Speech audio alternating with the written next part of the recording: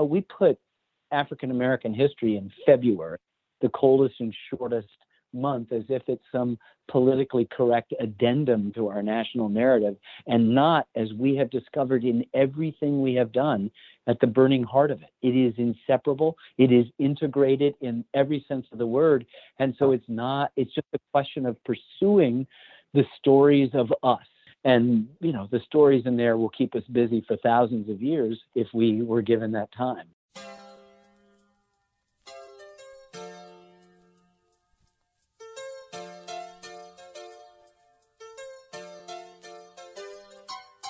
Welcome to the Edge of Sports podcast. I'm Dave Zirin. We have an oh-so-special show for you this week. This fall, there will be a multi-night documentary on PBS called Muhammad Ali, with the tagline, "Bigger than boxing, larger than life." And we have its creators, the legendary Ken Burns, and the soon-to-be legendary Sarah Burns and David McMahon. I also have choice words about the Olympics. I have Just Stand Up and Just Sit Down awards. I've got a tribute to the Biz himself. Nobody beats the Biz Markie. But first, Ken Burns, Sarah Burns, and David McMahon. So, not to shock you guys, but you are the Burns McMahons. You could have made any film. Why Ali? Ken, start with you. Well, I think that the real impetus for this grew out of Dave and Sarah, and I think all of us have danced around him as just a hugely important, mythic American figure. And when I mean mythic, so much of what he does and has happened to him is at the level of a kind of heroic status. And so the things that he goes through are sort of exaggerated versions of what we go through. And he remains a kind of teacher for us, good and bad, of all those things. He's just history firing on all cylinders. I can't imagine us not doing him and not doing a complete story. As you know, as well as anyone, there are lots of good documentaries on Muhammad Ali, but we felt that there was not one that really took him from beginning to end, from boyhood in Jim Crow Louisville to death by Parkinson's just a few years ago. And the arc of that seemed important, to not just focus on a particular fight or many fights or a particular fight with the United States government, but to try to understand the whole of him and his intersection with all the things that went on in the last half of the 20th century in race, in politics, in war, in religion, in all of these different things that now resonate today, perhaps as much as they did before. Sarah, David, why Ali for you? What attracted you to the project? Well, the author and journalist Jonathan Eig had been writing a big book on Ali, and he had called us and said, there's a lot of coverage out there, as Ken just said, but nobody has really done this comprehensively. And he was right. We couldn't find anything that did it the way that Ken just described it. And so we had a nice long timeline, and we were able to turn over every rock and find every scrap of footage that we could turn up and assemble a life that was both through our telling and the narration, but also through all of this beautiful archival footage. He had to be among the most well-documented figures of the 20th century. But also we thought there was an opportunity to offer a perspective that hadn't yet been shared. And so we filmed over 40 interviews, and together I think we have put together a portrait of him that is as comprehensive as anybody has ever done. It's a journey in faith. It's a battle and coming to grips with Parkinson's. It has facets that other accounts I don't think have. We're very excited to share it.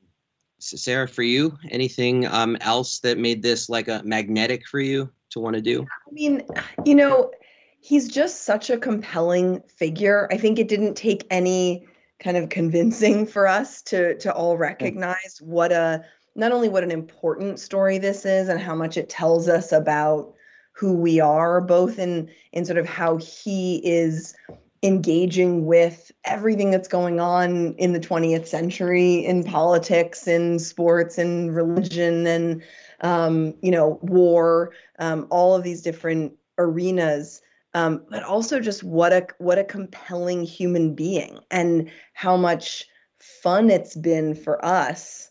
Just what a joy to spend these last few years getting to know him, steeped in this footage and this, archival material of what he had to say. And I think for me, coming to understand his courage and just his incredible love for people, the way that he touched people, has been the most thrilling part of it, maybe. I mean, we always find that whenever we talk to people, whenever we would tell people we're doing a Muhammad Ali film, everyone has an Ali story, because it's so clear that he just touched every person he ever came in contact with in these ways that are so memorable and so meaningful to them. It's just been great fun.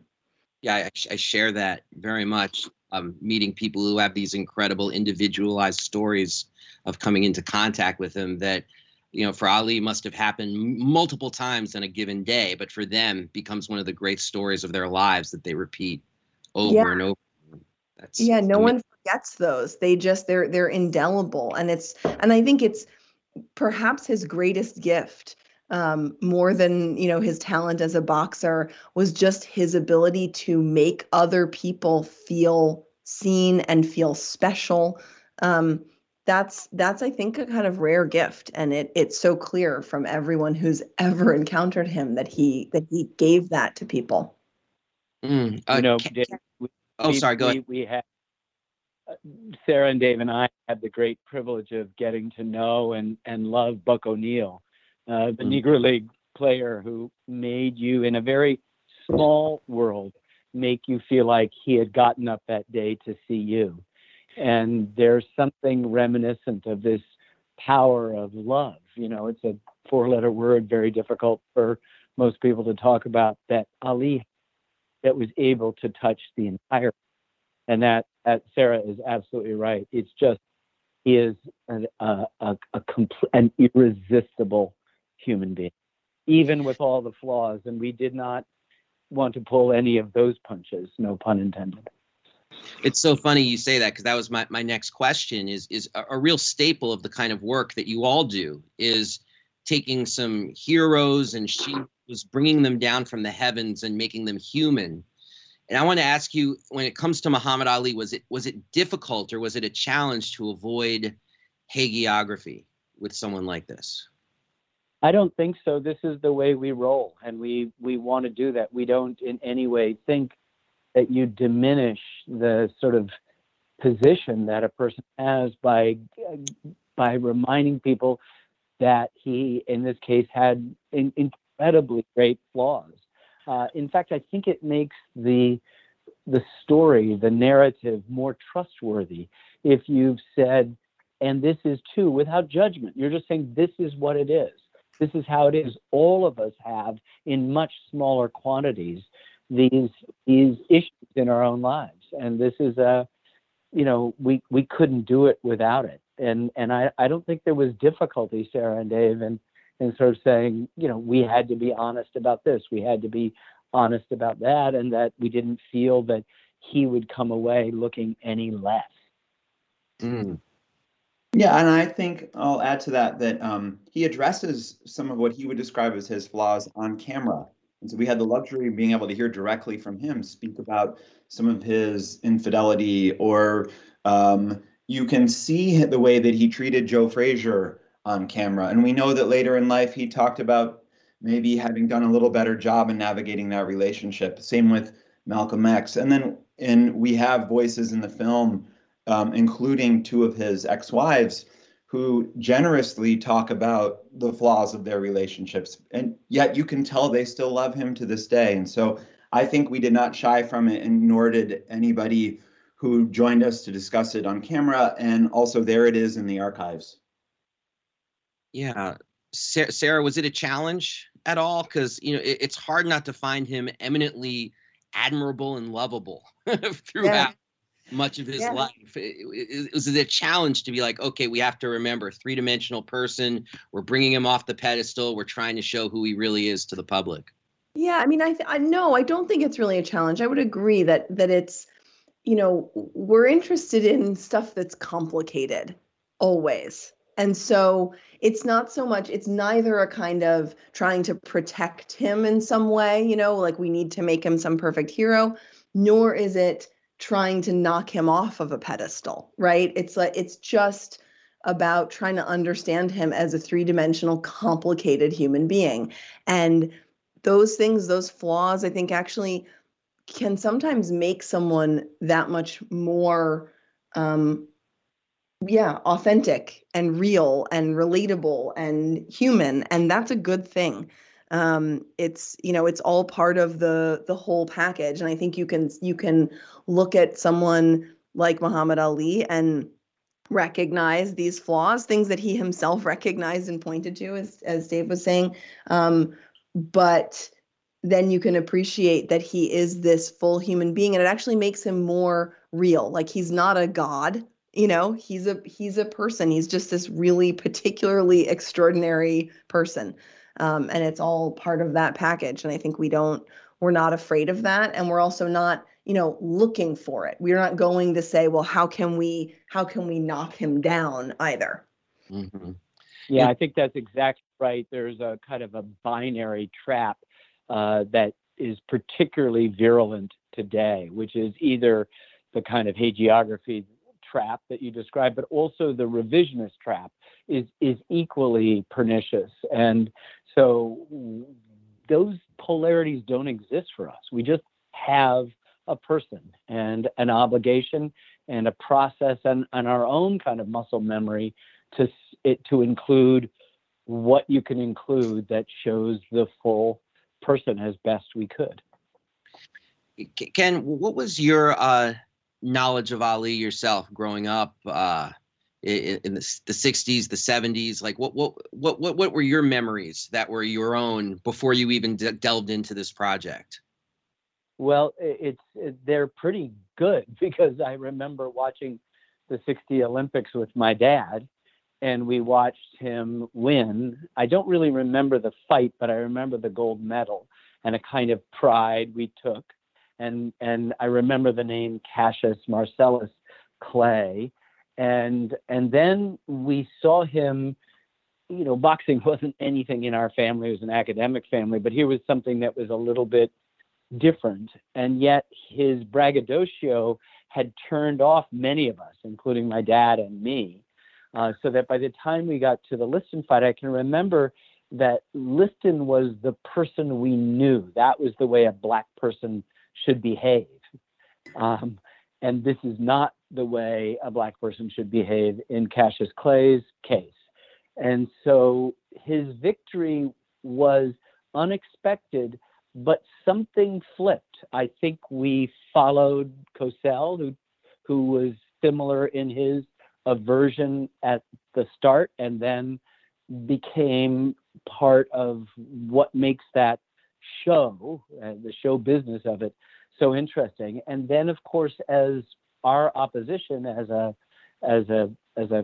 liberal left family to the war grew early on, his stand against it made him, so great. And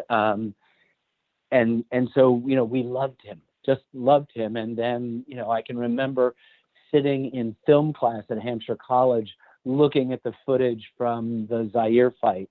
And some of it slowed down to slow motion. I don't know how we got it. In fact, I tried to track that reel of film down because it made such an impression on me.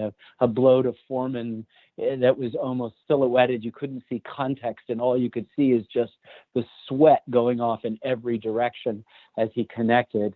And then, following the ups and downs in the end, and of course the Olympics, I remember really well 25 years ago.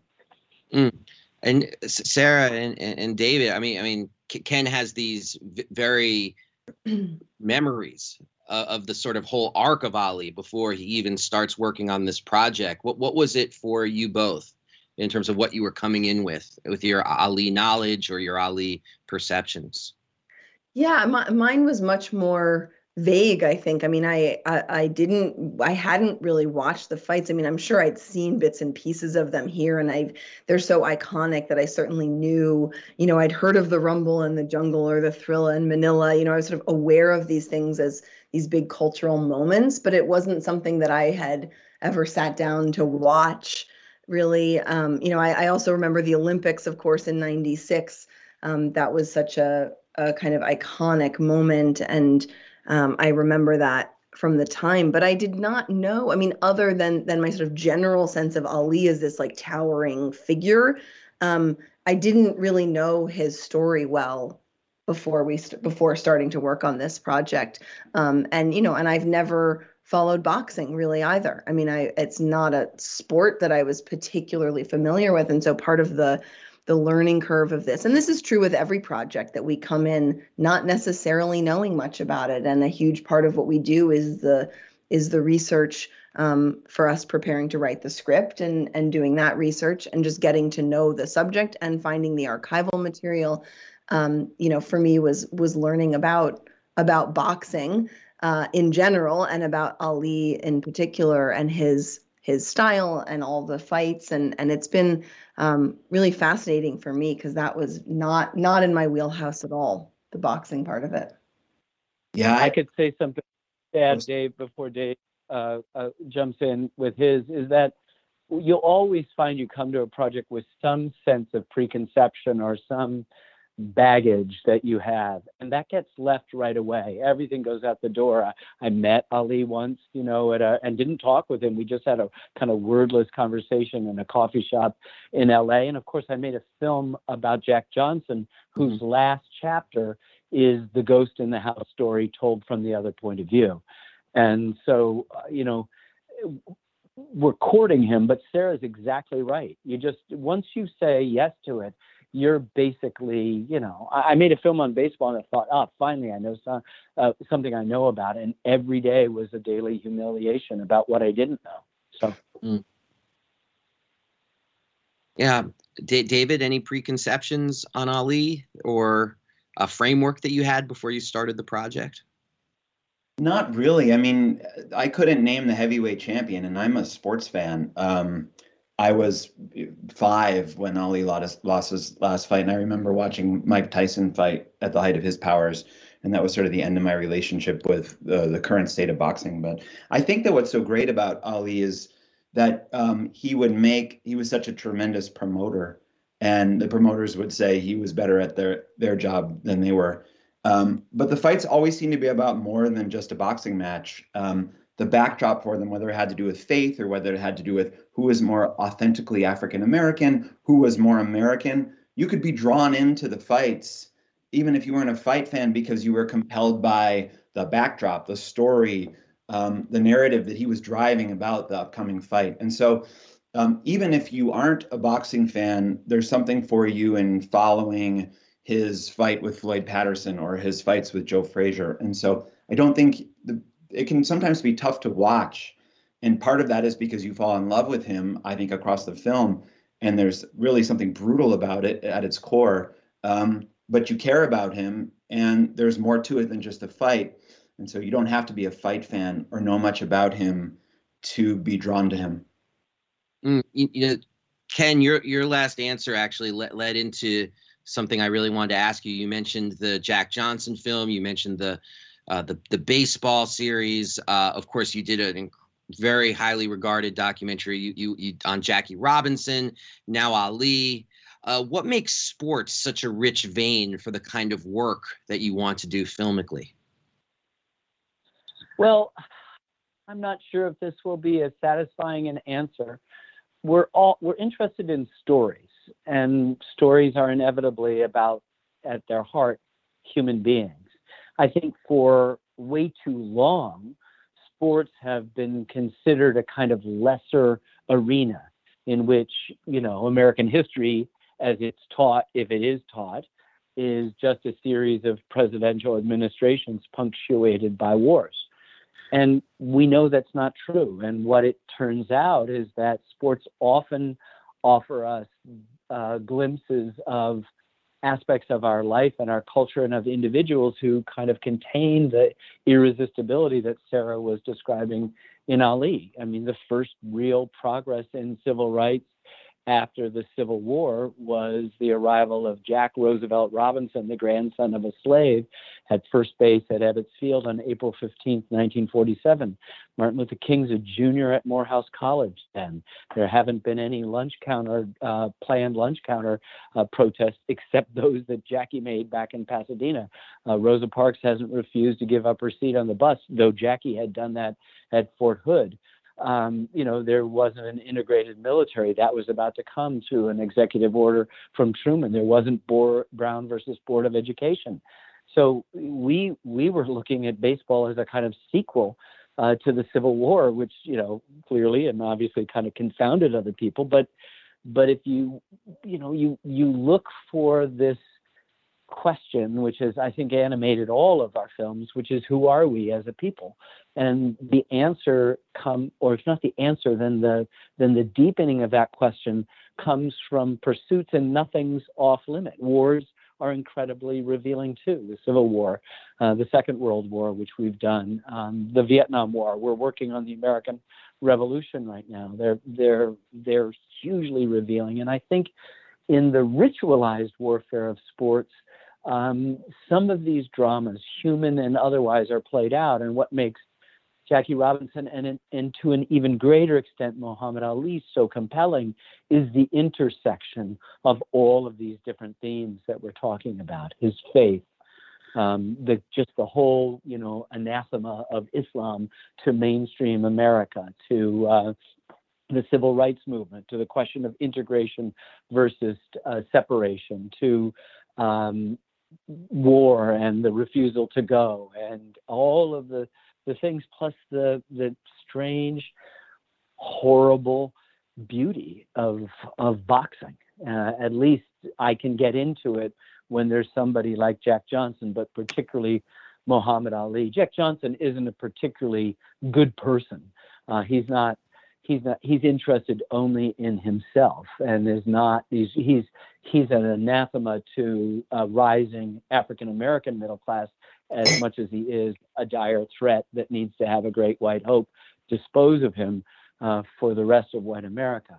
Muhammad Ali is in another plane, and it's what Sarah was saying about that love and that joy and that beauty, the gracefulness at his prime, all of that, the humor, the wink. Have you ever seen Martin Luther King crack up? Mm-hmm. Only in our film, right? He cracks up when they come out of their private meeting in Louisville. It's just one of the great things. And then he's totally uptight when Muhammad Ali puts his arm around him and wants to hug him like a brother. And so you see the polarities of King in that. And there's Muhammad Ali holding his own and as smart as anybody in the room and being himself. And he's in his 20s. Amazing. Which I'm glad you said that last part there, because I think we decontextualize how young he was sometimes when we speak about what Ali did and what he accomplished. I'll ask Sarah and David the same question. I mean, what is the attraction of sports to tell the kinds of stories that you want to tell? Yeah, I think it certainly is, as my dad just said, this great window, this great opportunity for us to look at what's going on in arenas much beyond sports. And because it becomes this platform for someone like Muhammad Ali to kind of rise up and become the figure that he was. And I think, as his daughter Rashida says, he was so much bigger in the film. She says he was so much bigger than boxing. That was a small part of sort of who he was, even if we identify him as a boxer. And I do think that even if he had never discovered boxing, I think we would still know who Muhammad Ali was, because I think that just his sort of strength of character and his charisma would have sort of brought him to our attention. But I think that sports becomes, and in this case, boxing becomes this incredibly important platform for someone like Muhammad Ali, for someone like Jackie Robinson to kind of rise up and become this figure who represents much more than sports. And so, we talk about, I was saying earlier that this story is interesting because of all these ways that he, we're learning this biography, we're learning about this person. There are these ways that he interacts with all that's going on in the 20th century. And that's really important. But it's also this sort of, his story becomes a kind of reflection of us. And so again, this is this way into understanding something about kind of who we are through, in many ways, our reactions to him. What my dad was talking about earlier, that, initially not being comfortable with the way he's talking and the bragging. David Remnick talks about this beautifully in the film, I think, the way that Americans, that white America, sort of came around to him at different points and in different ways. And it shows a kind of changing of who we are too, and not just sort of who he was. Yeah, David, if I can ask you, you've made films, think about the Central Park Five. I think about all the films we've talked about that take on racism very directly. And I wanted to ask you, as white filmmakers, do you think this is an obligation? And what are the ethical or filmic considerations when exploring a Black icon like Ali as white filmmakers? That's a great question. I think our allegiance is just to the truth here. We're trying to get to the bottom of why the 5 Black and brown teenagers were framed for this crime and why it was easy for a city to believe in their guilt. And then also we want to hear from them. We'd like to get their perspective. Nobody went across 110th Street in the media to find out who they were and to let them tell their side of the story. So I think that's what we're aspiring to do, is in some of these cases to offer a new perspective. So maybe nobody has gone far enough to understand what it was like to be a teenager who was troubled by the racism that they were facing in segregated Louisville, and found the Nation of Islam and helped that organization help them make sense of the racism they were facing and gave some order to their life.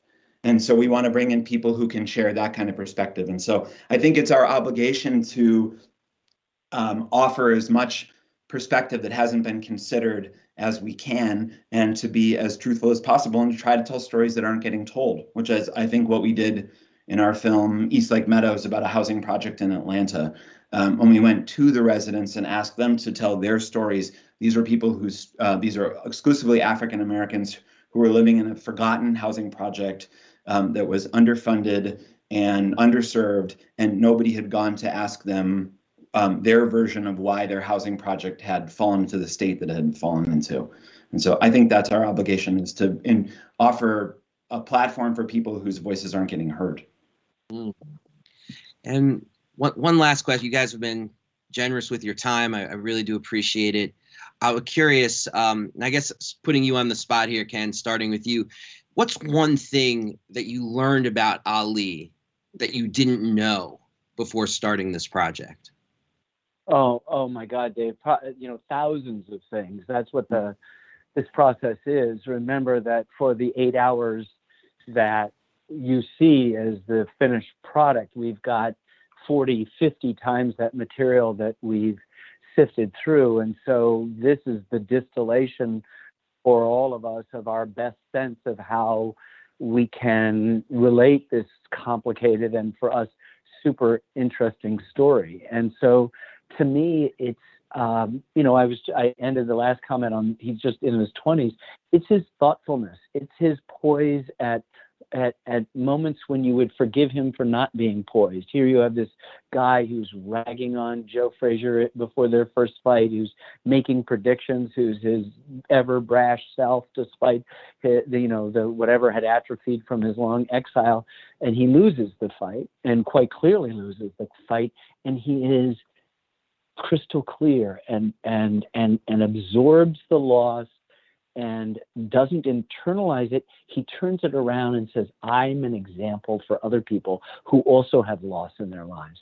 Same things happen when the Supreme Court exonerates him. He's there. He could be crowing in the fashion that people think Muhammad Ali would be crowing. Instead, he's saying, yeah, this is just a kind of victory for me, but there are other people who are, there are going to be George Floyd's and Rodney King's and Breonna Taylor's. I mean, he doesn't say them, of course, but he understands that this isn't what it is. And that goes back to your question to Dave, which is, we put African-American history in February, the coldest and shortest month, as if it's some politically correct addendum to our national narrative, and not, as we have discovered in everything we have done, at the burning heart of it. It is inseparable. It is integrated in every sense of the word. And so it's just a question of pursuing the stories of us, both the U.S., capital letters, and of us, of the lowercase two-letter plural pronoun. And, the stories in there will keep us busy for thousands of years if we were given that time, which we won't. Sarah, what's something that you learned about Ali that you didn't know going in that you're going to carry with you out of this project? Yeah, I mean, I agree that there are so many things I learned. It was in many ways all new to me. But I think the thing that maybe struck me the most and that I will carry with me was that thing I spoke about before, the way that he touched people and his sort of generosity with everyone he encountered. I don't think I had fully appreciated his impact in that way, on this sort of one-on-one kind of seeing people and making them feel special. And the way that people talk about that and the impact that that's made, I think will really stay with me. David? Yeah, I think probably that's about how I would have answered as well.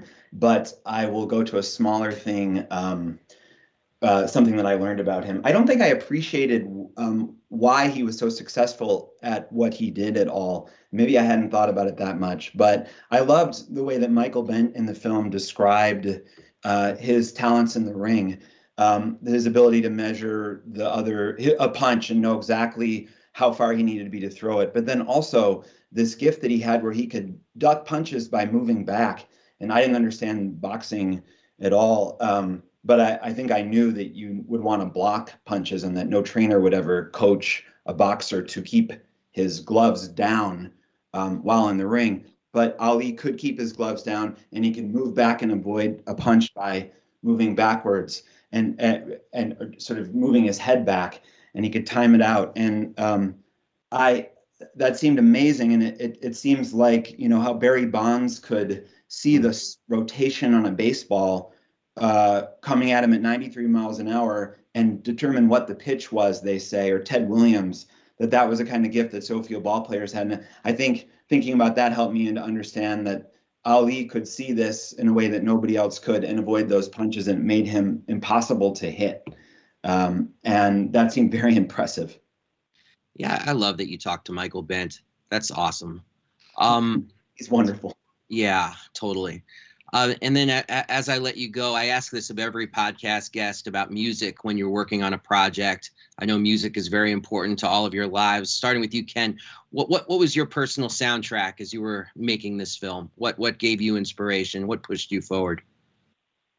You know what? I don't think it works that way. Just as if we knew something about Ali going in, that didn't form it. Just because I knew the first listen fight didn't mean that the listen fight is different. It isn't totally different for me having done the film. It's like you could visit New York City and it means something, but until you move there, it's another place. So we moved to Aliville and everything is different. We may have known a little bit. And so for me, it's always, music is, as Wynton Marsalis said to us, the art of the invisible. It's the only art form that's an invisible thing. And it's always something that is an afterthought in films. That is to say, it is added at the end when most of the editing is done. And we don't work that way. We get our music early. We change it often, but we have it reflect the times, but also have its own in many cases, and in this cases with the work of Jaleel Beats, have its own soundtrack to it. So you're hearing all the things you're hearing: jazz and R&B and funk and soul, all of the stuff that would you imagine be a kind of soundtrack of the story of Muhammad Ali, but it's not done in any intellectual fashion. It's not done in a historical way. It's done with the fact that music is not only invisible, it's the fastest art form. 2 notes, they've got you.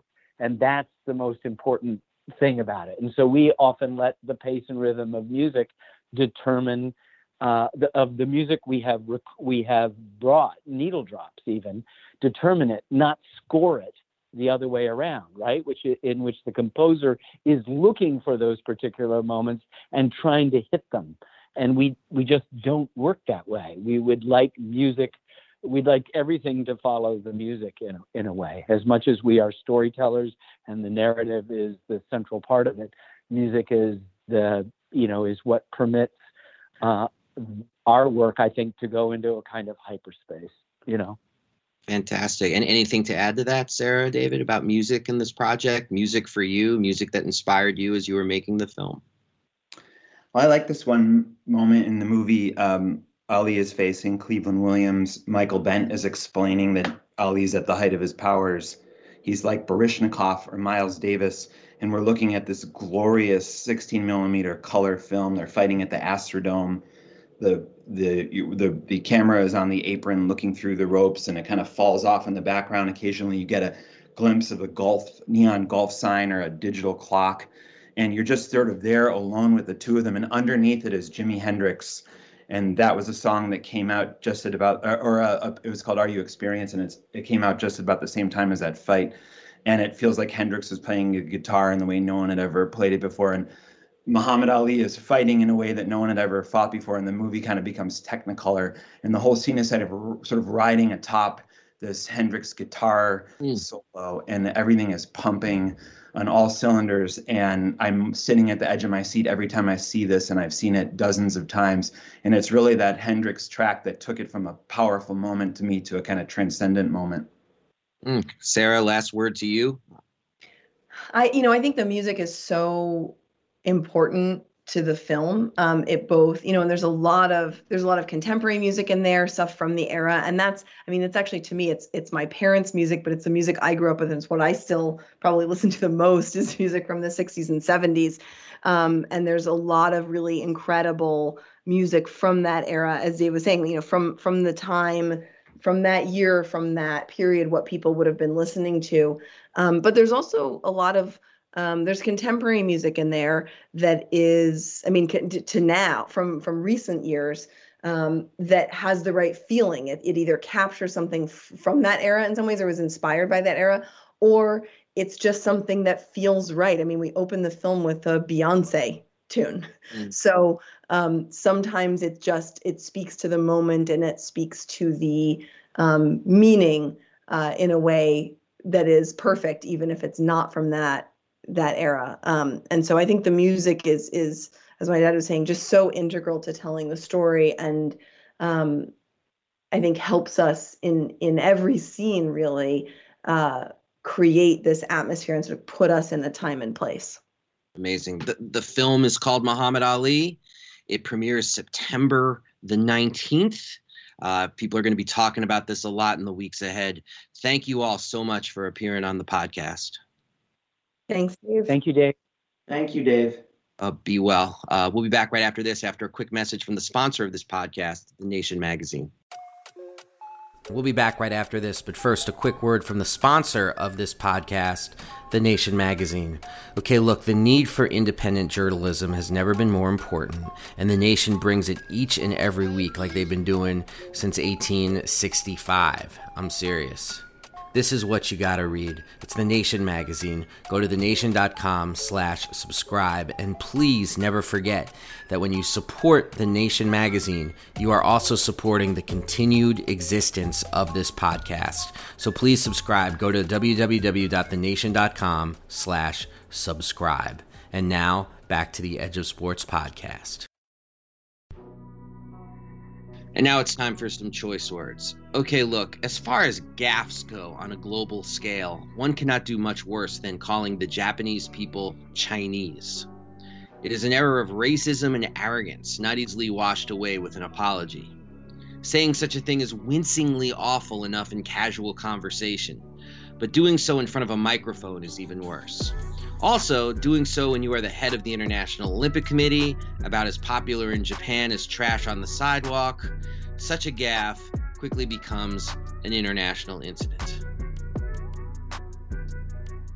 At his first press conference after arriving in Tokyo for the Olympic Games, IOC President Thomas Bach said, "Our common target is safe and secure games for everybody, for the athletes, for all the delegations, and most importantly also for the Chinese people."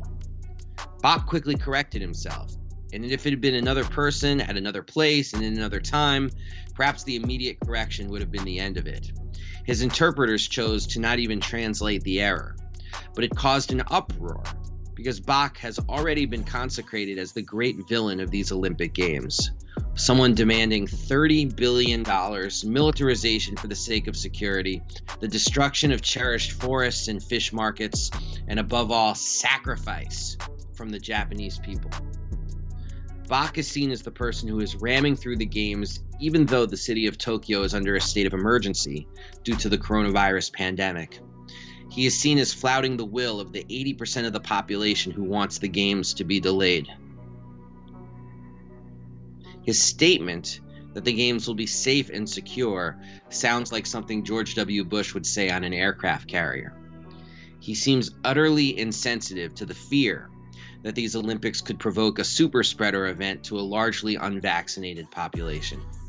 He doesn't seem to care that 80,000 people are set to descend onto the city, including athletes like U.S. swimmer Michael Andrew, who are boasting about not taking the vaccine. And among top athletes, Andrew is merely the loudest about being an anti-vaxxer. Bach is also making clear through his actions that the strict rules aimed at limiting the spread of COVID throughout the densely populated city do not apply to him.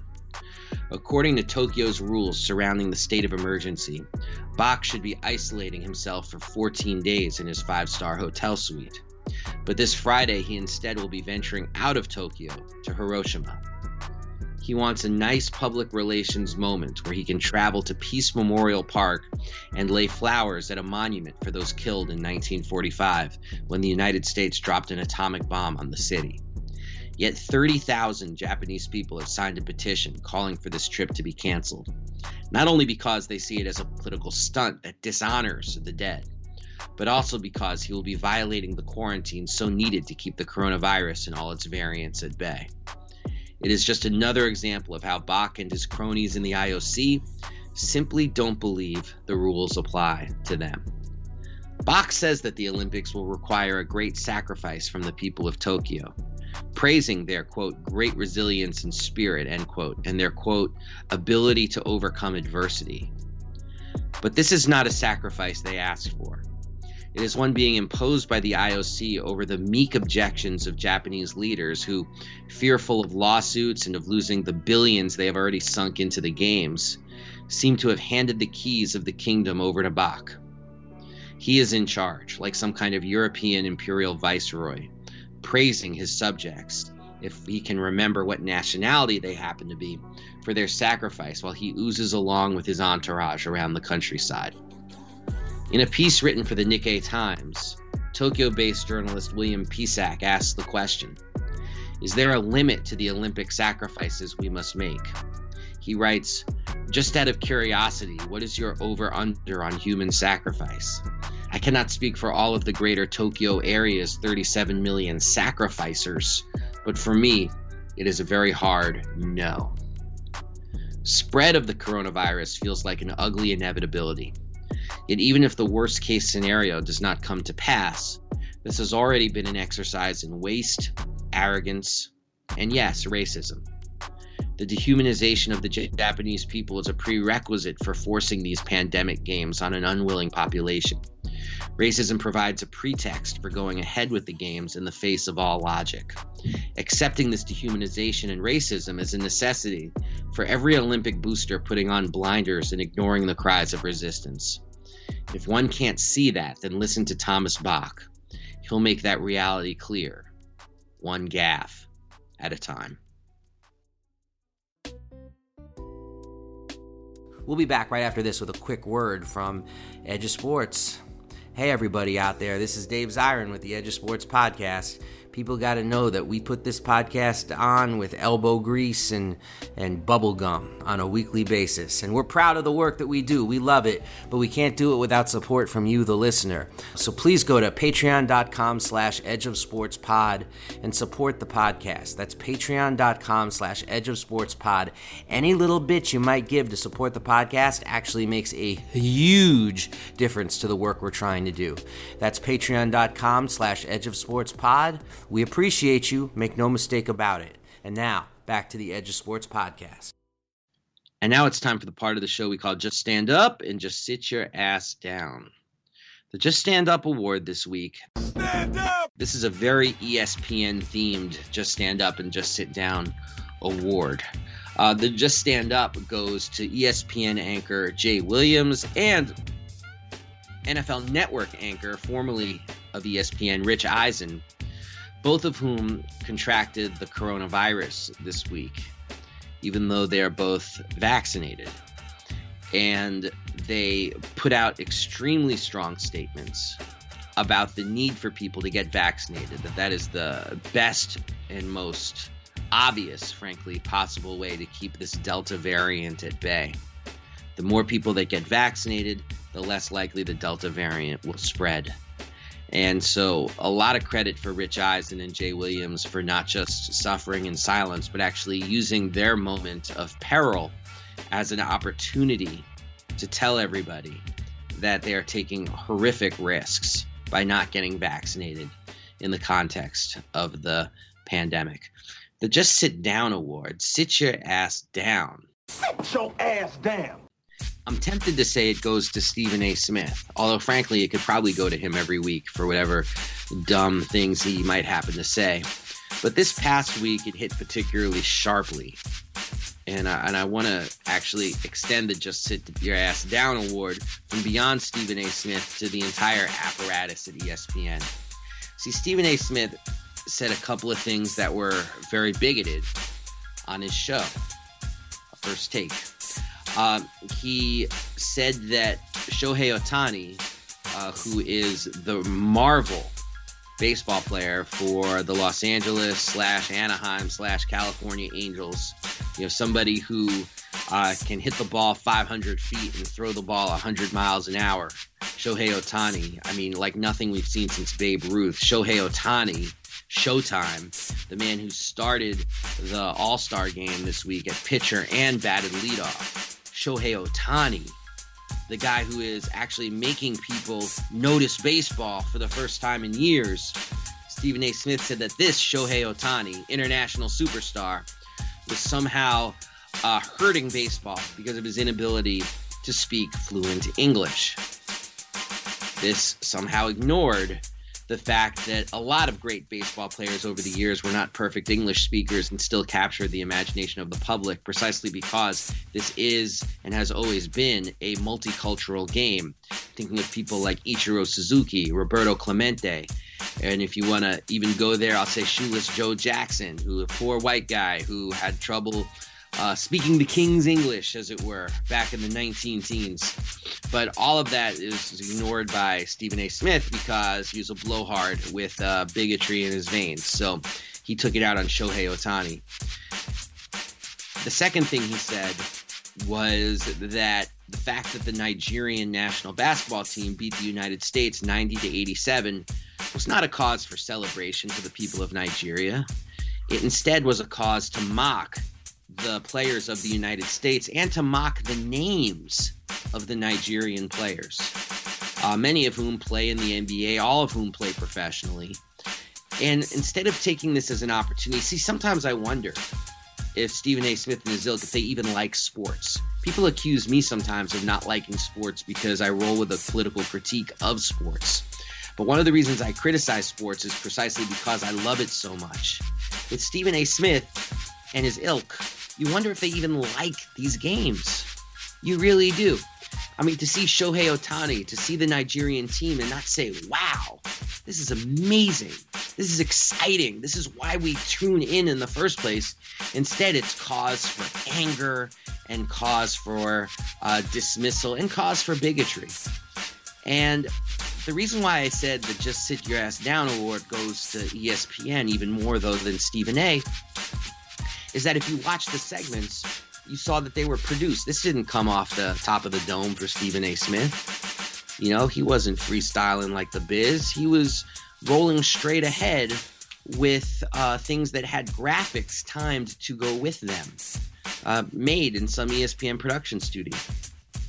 That was followed up by, and this is the other reason why ESPN just sit down, why it was followed up by Stephen A. Smith apologizing 3 separate times, by ESPN having other journalists at their network issue their own statements about what Stephen A. said. In other words, they turned it into 24 hours of content instead of actually trying to address the problem, which is that ESPN facilitates and empowers Stephen A. Smith. Instead, they went for a solution which just provided more grist for the 24-hour mill, more chum upon which for them to feed. And it's disgusting. And it's something that I think should not be the way of the walk for the most influential sports network in the globe.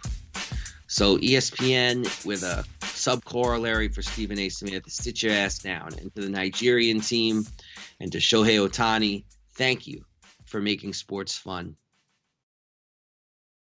Okay, usually at the end of the show, we do something called Kaepernick Watch, where we talked about the latest and goings of Colin Kaepernick. And I was excited about that this week because Colin Kaepernick announced that he was putting out a children's book, which sounded really interesting and exciting and fun. And, you know, just very, very proud of him and his entire team. Proud to know them for putting out this, what he's calling a deeply personal children's book called I Color Myself Different. And I don't know, that's really cool. But that's not what I want to talk about right now. But I am giving a shout out to Kaepernick and his team putting that book out. It'll be out later. I think it's in early 2022 is when it'll actually drop. Pre-sales are already through the roof, which is interesting because he's considered to be toxic for the National Football League, yet somehow parents across the country are buying his book already, even though it won't be out for months. But instead, I want to just do a little tribute to the loss of a hip-hop pioneer, one of the funniest, most talented, most rambunctious DJs and rappers to ever walk the earth. I mean, literally somebody who you could not imagine hip-hop without. And I'm talking about Biz Markie himself. Nobody beats the Biz. Nobody beats the Biz. He passed away this week at the age of 57. Gone way too soon. Had a lot more smiles to give. A lot more records to spin. And my one Biz Markie story, it's so funny because Biz Markie reminds me of the person we talked about earlier in this broadcast, Muhammad Ali, and that Biz Markie would make an effort when he would meet people to create an indelible impression upon them. So they would walk away saying, wow, I met Biz Markie. But my Biz Markie story is not about meeting him or shaking his hand or seeing him crack some jokes. My Biz Markie story is about going to a show 30 years ago. Good God, how old am I? 30 years ago.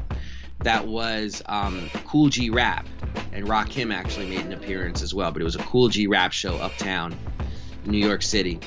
And I'll never forget, Biz Markie was on the Wheels of Steel and a fight broke out. A pretty bloody fight, actually. And, you know, you heard people yelling things like, yeah, they're going to call the cops. They're going to call the cops. You know, it looked like the entire show was going to go right down the proverbial toilet. And then you started hearing this slow, mournful country music song. I mean, really some stuff that was like, Oh, I married my horse and she broke my heart. I mean, we're not exactly talking Hank Williams here. We're talking like the most cliched, tear-jerker country music you ever heard in your life. And you look up and it's Biz spinning country music. And he gets on the microphone and he says, "Everybody better calm down and cool out, or I'm going to be just playing this all night." And it actually worked. Power of the treacly country music chilled everybody out, and we got to see Kool G rap with a guest appearance by Rakim, an indelible hip-hop night. And when I think back on that night, in the last 3 decades, I've always thought about Kool G Rap, who's one of my favorites. I thought about Rakim, whose poster is on my basement wall. And the Biz story is kind of like a sidelight, you know, and where you just sort of laugh and say Biz was spinning country music. But the reality of it is that story is really about Biz. I mean, he not only saved the show, he did it with his humor and his cool, and he's going to be terribly missed. Biz Markie, all our heart, all our love, legend, left us this week at the age of 57.